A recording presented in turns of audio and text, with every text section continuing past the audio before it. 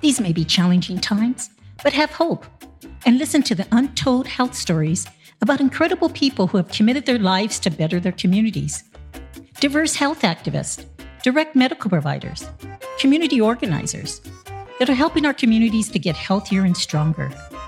Stories of local heroes during the pandemic and even before that proves over and over again that people can come together during times of need and make the world a better place. Stories you would never hear of, except at Healthcare Untold, hosted by Barbara Ann Garcia. Our guest today is Dr. Sandra Hernandez, the CEO of the California Health Foundation. Welcome to Healthcare Untold, Sandra.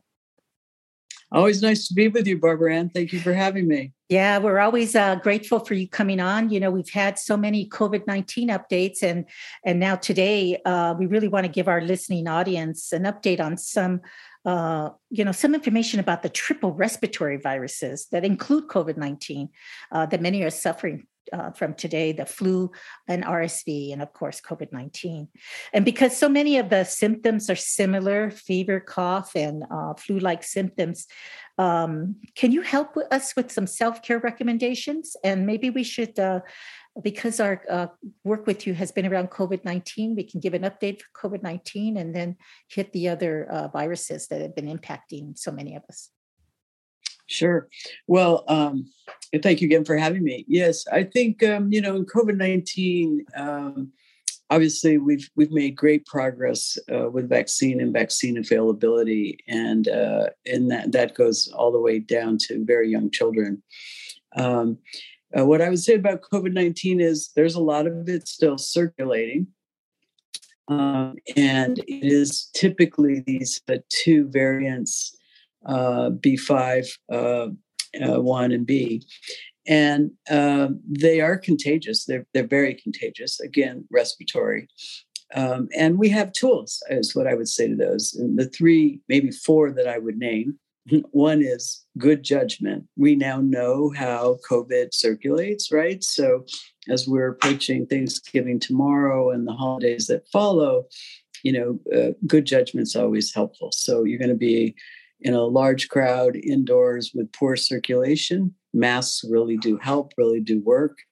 And I would encourage people to continue to do that. Those variants do have flu-like symptoms. They also tend to have a little bit more intense sore throat, which is a little less typical for influenza. Influenza tends to be your typical, fever, myalgias, fatigue, all of which can also happen with COVID-19. But it's a little more pronounced with COVID-19 to have a very serious sore throat. That's a pretty, leans a little bit towards COVID. That said, we also have tests for COVID-19. So really, if you think about it from that vantage point, we have masks, we have testing, and we have treatment for COVID-19 now with Paxlovid, which is highly effective. I would say you still don't want to get COVID because some significant proportion of folks who get COVID end up with long COVID. So we really should try to interrupt the spread of COVID-19 with all the tools that we have. And so what I would say, the misconception around the boosters and about vaccine in general for COVID is, I got vaccinated and I still got COVID.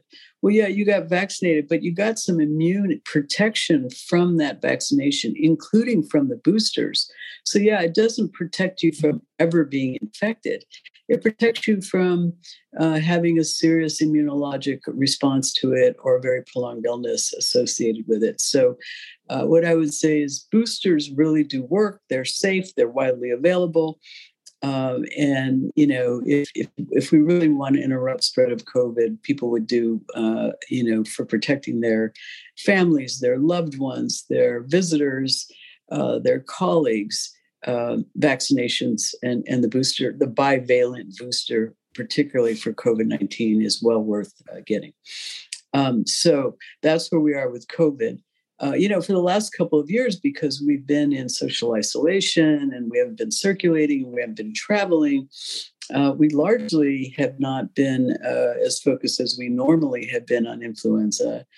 And There too, we have very effective vaccines, and it looks like the vaccine that we have for flu is working against the flu that has been circulating in Asia and other parts of the country. So here too, we have tools. And by the way, the same mask that'll protect you against COVID-19 will also protect you against influenza. That's right. So That's right.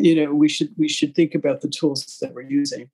And the thing I would say about both of those, Barbara Ann, is if you have any symptoms related to any of those, do not circulate. Do not go out. Do not get on the airplane. Do not go to that party. Do not go to that dinner party. Really, even though people sort of experience these things as relatively mild, you don't really know who's immune compromised and who you might expose for which that won't be a mild infection. So we have tools for influenza. Flu vaccine, it is not too late to get a flu vaccine. In fact, flu season runs, generally speaking, well through February, maybe even March. And so this is a great time to get a flu vaccine if you have not gotten one. And by the way, we used to really focus on flu vaccines for 65 and older. Again, flu vaccines widely available, really all ages. And so we have tools to prevent flu, and masks work. Regular hygiene works, washing of hands, those things that are common sense things we should continue to also encourage because they're useful. RSV is a little bit different because we don't have a test readily available to the public for RSV. And in the case of RSV, unlike flu and unlike COVID, that's not to say that children have not gotten severe cases of COVID, they have. But RSV hits particularly hard in young people and in children. And we now have kids in school and in childcare and in preschool and in activities. And so here, I would say that when you have a young child who gets an upper respiratory anything, I would have a very low threshold for making sure that they get into medical care as quickly as possible to try to manage the symptoms of RSV. We don't have a vaccine for RSV, a respiratory syncytial virus. We do not have a test for RSV. So we are in this triple risk threat, as it's referred to at the moment. Again, this is partly that we're all coming out of what was an acute COVID, shutdown and isolation, social isolation. So as we come out, what I would say for parents, particularly of young children, is get them caught up on all of their vaccines. We have a lot of children who are delayed in getting routine vaccines, MMWR and the like. And so, I've heard parents sort of say, well, I had my child vaccinated for COVID. Should they also, get vaccinated for flu? The answer is yes. Should they do their other childhood vaccines? Absolutely yes. And, it seems that children with asthma seem to have a harder time with this.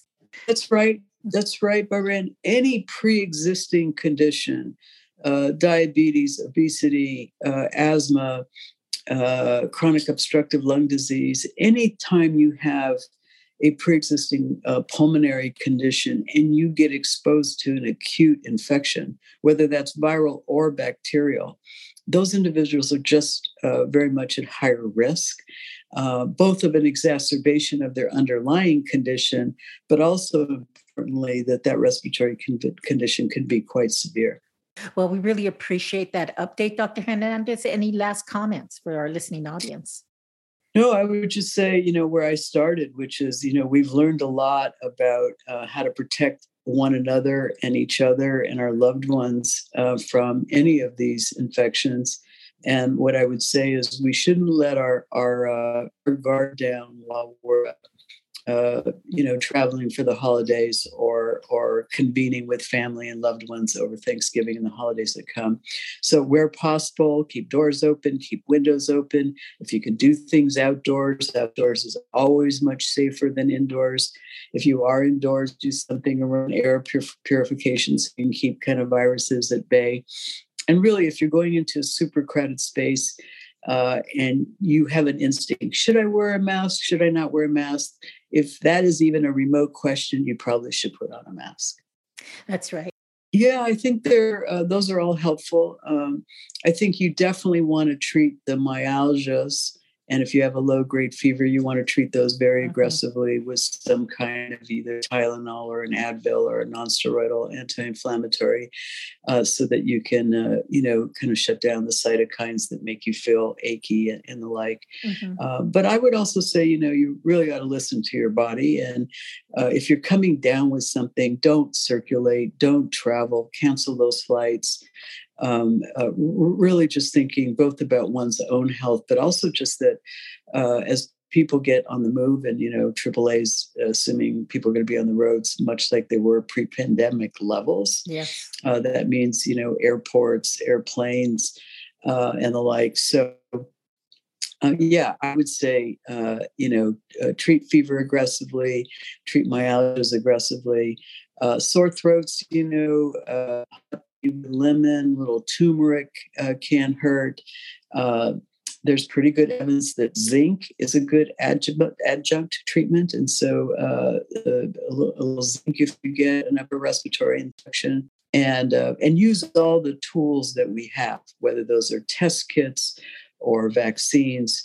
But we should really try to interrupt this cycle of several viruses circulating simultaneously that all have the potential of being quite pernicious to people, particularly if they have underlying pulmonary conditions. Well, that's right, Dr. Hernandez. And I want to wish you a happy Indigenous Day and keep safe. And thank you so much for always giving us some great advice. Always happy to be with you. And yes, we are all on Indigenous land, and we should be mindful of that as we move into the weekend. Thank you. Dr. Hernandez, the CEO of the California Health Care Foundation. Healthcare Untold.